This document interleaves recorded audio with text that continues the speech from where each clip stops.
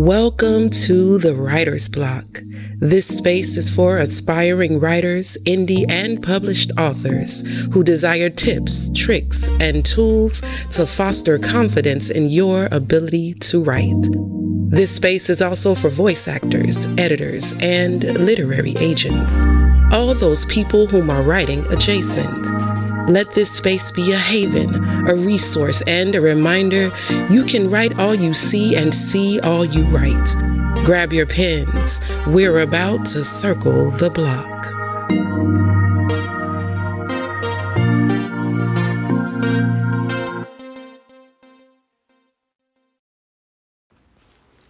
This particular show is dedicated to the memory of Howard O'Brien Rice, known throughout the universes and people's imagination as the incomparable Miss Anne Rice.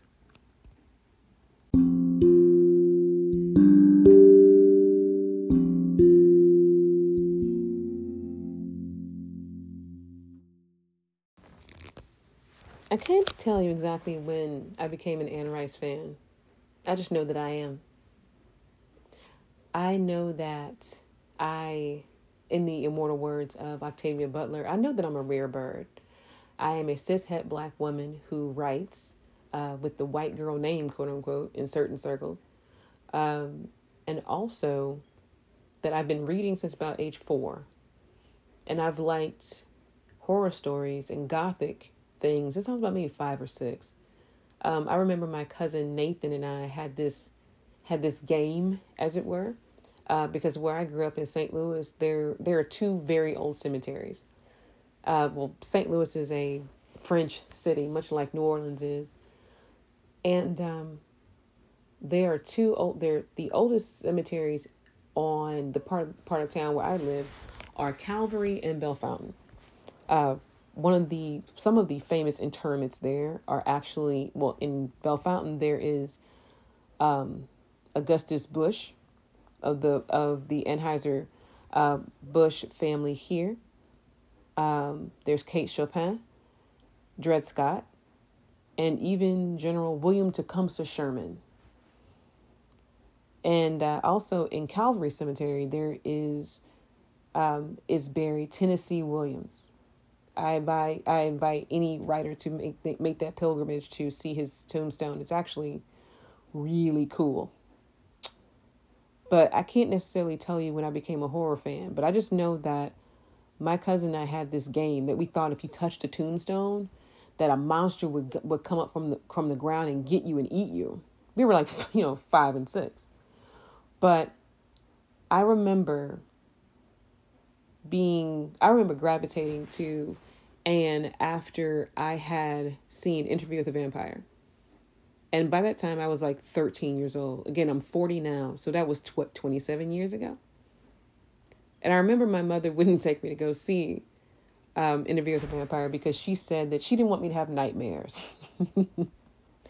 But keeping in mind that I and my little sister had been reading horror since we were about in 5th grade. It was my sister Ashley who turned me on to Goosebumps books. Shouts to R.L. Stein. Now looking back on it, those books are actually incredibly well written for YA, and I cannot recommend them enough. She and I also were reading. We both were reading Christopher Pike. We were those kids who loved the library, loved learning, and we had a father who taught us to critically think about everything. But also, we also had the kind of dad that when he saw us reading, quote unquote, what he called dark stuff, he wanted to know why it was. But that's just where our bent was at the time. So I remember having a crush on Tom Cruise since Top Gun, again, dating myself. And when I saw him as Lestat in this particular movie, I wanted to go see it. I needed to go see it. And I have watched Interview with the Vampire so much that I can actually quote pieces of it. And the most often quoted part of the movie that I've actually told ex-boyfriends when I've really been hurt, and it is Claudia's quote when she says, "I haven't the tears for what you've done to me." But at the same time, I remember once I got a whiff of who this woman was, I read it. I wanted to read everything that she had. I wanted to read everything that she had, because her takes on vampires are they're actually evolved opinions. Because at the same time I was getting into Anne Rice. My sister was reading L.J. Smith, and I believe it's L.J. Smith who sparked what we know now as the Vampire Diaries and all other things mystic. And this is years before True Blood. But I remember being enamored with the world she built. The fact that all of this came out of one woman's imagination fascinated me. It fascinated me. And I grew, after watching the movie, I grew to really like Lestat and like Louis and like Claudia. And I just began to delve into everything she had. And I remember reading the books out of order because there would be certain vampires I would gravitate to and certain that I wouldn't. And they're actually, I won't even lie, there are books in the Vampire Chronicles canon that I haven't even finished yet. But at the same time, one of my favorites, if I could say I have favorites, is I really liked Pandora, even though she could be problematic. And I really liked Claudia. And there's also a graphic novel on Amazon now about Claudia's story. And it's written, it's a beautifully drawn story that deals with Claudia and how she, again, this adult trapped in this child's body. And I just couldn't, as a woman, I could not even fathom or conceive of that. But the reason why I gravitated to Anne is that, she was from one of my favorite cities in the world. And I just began to, there was something about Anne that just drew me to her. It was almost this, if I could use this phrase, it was almost this inviting darkness to her. There was this need I had as a fledgling writer to explore everything around me. And what I found in the nestle of Anne Rice's canon was a home. I found that the oddness that I thought I felt, that I thought I was alone in, was not that isolation. It was not in a vacuum. It wasn't in a vacuum. And that was incredible. It was incredible because I just could not conceive of having that happen, or being, having a white woman, for lack of a better term, for a white woman to actually have felt that kind of, being outside of, being in time and outside of time at all at once. One of my favorite books by her actually isn't even, quote unquote, vampire related. Now, if you followed Anne's career, and it's so weird to think of her in past tense. It's so strange to think of her in past tense. And as of this recording, her son Christopher said that there will be a year next year. Because she was born on Halloween, that there will be a celebration of her life next year. And because I'm that person. There's this YouTube channel called Hollywood Graveyard where they actually toured Metairie in Louisiana. There's my accent, right? And which is outside New Orleans. And there in that cemetery is a mausoleum for the Rice family, and it's beautiful. It's like this battle gray stone, and her husband of 40 some years, Stan, is interred there. So she's going to be interred there. And again, by this recording, Anne's funeral has already taken place, and she's already reunited with Stan. And but one of the books that is one of my favorites is called Out of Darkness, where Anne talks about how she grew up Roman Catholic, and how, her mother was an alcoholic, and what, the and what and the relationship with her and her father, and how she actually left the church, became an atheist for like 30 something years, only to come back through the rustle of trees. She actually, if you read the book, and I suggest getting the Audible version, because at the end of that particular telling, you actually hear Anne giving an interview. I think I'm going to cry, but I'm going to try not to. But Anne said that, she came to faith that God was real through the rustling, I think she said, of an acacia tree. And then 30 some odd years later, having not prayed, having not, thought about God at all, and then coming back to faith through the same rustle of the same tree. And which is a testament to how God works, and how sensitive and how, quote unquote, out of step writers are with the modern world sometimes. Even through the vantage point of Lestat, Lestat called the world a savage garden, and I couldn't agree more. And even when she came back to faith, she wrestled even with writing horror again, because she's also done Christ our Lord out of Egypt, which I think also was a movie. We know the travesty that was Queen of the Damned. They so could have done better with that. But Aaliyah was amazing, and I can't think of an Akasha being anybody else but her. And we also know that she, her angel books, and also again Out of Darkness. The one thing that is so powerful, I think, about her body of work is that she was able to, and again, there are other authors who have written about vampires and monsters and things like that, but you don't see a lot of women doing that. The quote unquote canon for vampires is relegated to Bram Stoker and Nosferatu and what is it? I think it's Cassandra, which is is it Cassandra? I forget, but it's another 18th century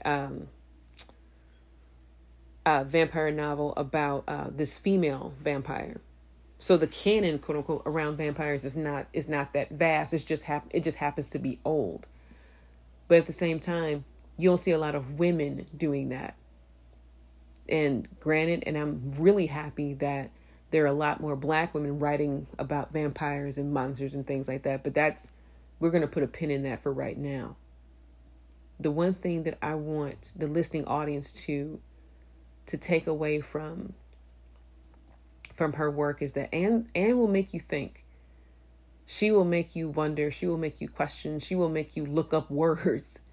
And some of the most bodacious things she did was, give talks to her fans and be so welcoming to them. And actually, I have my own little Anne Rice story that I'm going to share in a moment.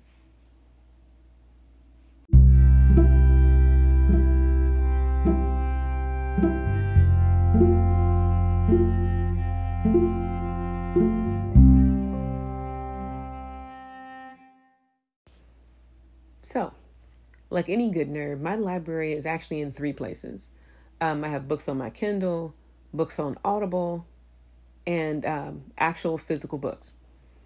And my Kindle app are some of the greatest things in the world, and I'm really grateful to my best friend who actually gave me her old Kindle Fire. That way I can take my books with me everywhere.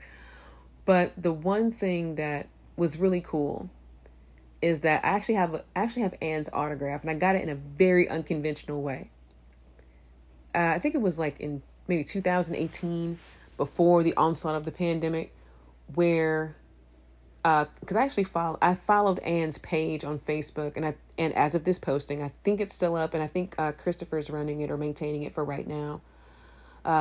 If you all whom believe in God, please pray for Christopher, because he's now without both parents. Stan died years ago, and now his mother, who he was close to, is now gone. So, say a prayer for Chris. But the one thing that was really cool is that I actually have her and Chris's autograph on this piece of paper, and here's how I got it. She and Chris were actually doing, I think this video still may be on their Facebook page or on YouTube, but in writing another book, they decided to write it together. Chris had hinted that, it's the special project, and it was the Passion of Cleopatra. It's another Ramses the Dam book. But the thing is, there was a contest, and the contest was, when you pre-order and you send your receipt to this particular email address, then you would get a written page signed with notes and everything on the manuscript of by Anne and Christopher. And I'm like, oh, that's really cool. So me being the nerd that I am, I went ahead and tried to do that. But there was an issue with my account, aka I didn't have the money. I hadn't had the money. I thought I did. So I had missed the deadline for it, but I still wanted the book. So I paid for the book, which is still on my Kindle. Yay for Kindles. So I paid for the book, and the contest had been over for like a month or so. Then I had broken up with my now ex-husband, thanks to the legal system, because I'm waiting on that to be finalized. Yay for that. Freedom takes many forms. But so I went ahead and sent it off, just on a whim. Like maybe I'll get it, maybe I won't. But I didn't want the chance to go by and me not have it, or try and get this, because again, I'm such a fan of hers. I'm like, ooh, it'd be cool if I had her address, if I had her autograph, because I was never able to actually get a book of hers actually autographed. And then COVID happened, and no. And then there was someone who was maintaining that particular account who said, hey Jen, sorry about the late response. We've been really busy. So there was an admin issue, and no one had really taken up anyone on that offer, or they weren't able to get back to everyone. But either way, the error was in my favor. And so they actually sent me out a page, and this is one of the reasons why we're divorced. But my then husband, now ex-husband, actually mailed the page to our address, and he said he wasn't going to give it to me if I didn't come back to him. Like, that's really stupid, bastard. But that's a whole other issue. But I remember getting it and opening it and crying because Anne Rice had signed this authentic piece of manuscript with her notes on it. And I thought it was the coolest thing in the world. And then once I heard that she died, I rummaged through my room, which is an abject mess some days, on the best of days, because I knew I had it, but I kept it in the same envelope because I didn't get a frame for it, and I need a frame for it, and I need to get the right frame, so I just kept it in the envelope, and the envelope is still on my desk because I need a frame for it. But the fact that I had this piece, and any writer will tell you that, their manuscripts are like actors do their scripts when they make notes in them and how it becomes their Bible of sorts. Writers are the same way.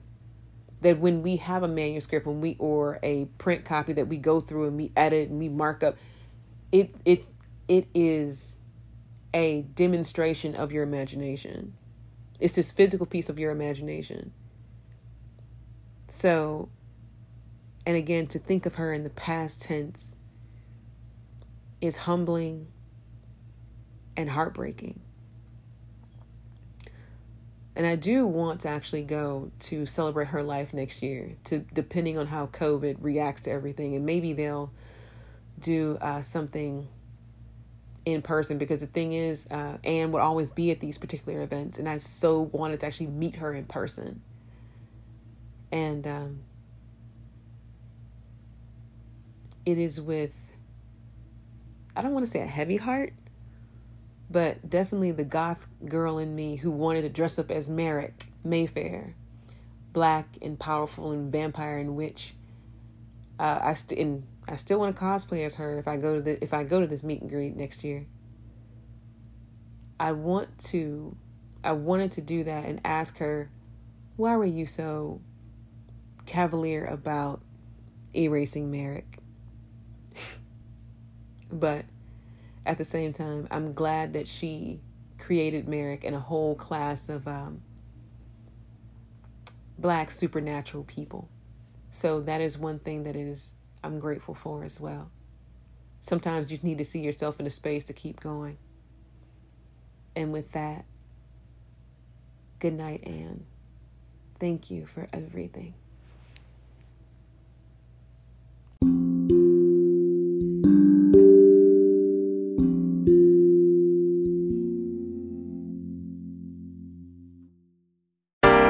The time has come to leave you to your thoughts and words. The hope is that what was shared in this space was encouraging, empowering, and a catalyst to write.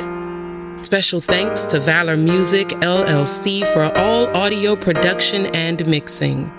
All business inquiries and advertising inquiries can be sent to circlethewritersblock@gmail.com. If you feel so inclined to support the work of this podcast to continue to fight erasure of Black and minority writers, consider supporting through Cash App at $JBHWRITES, that's JBH Writes, or PayPal at sgllc.1038@yahoo.com.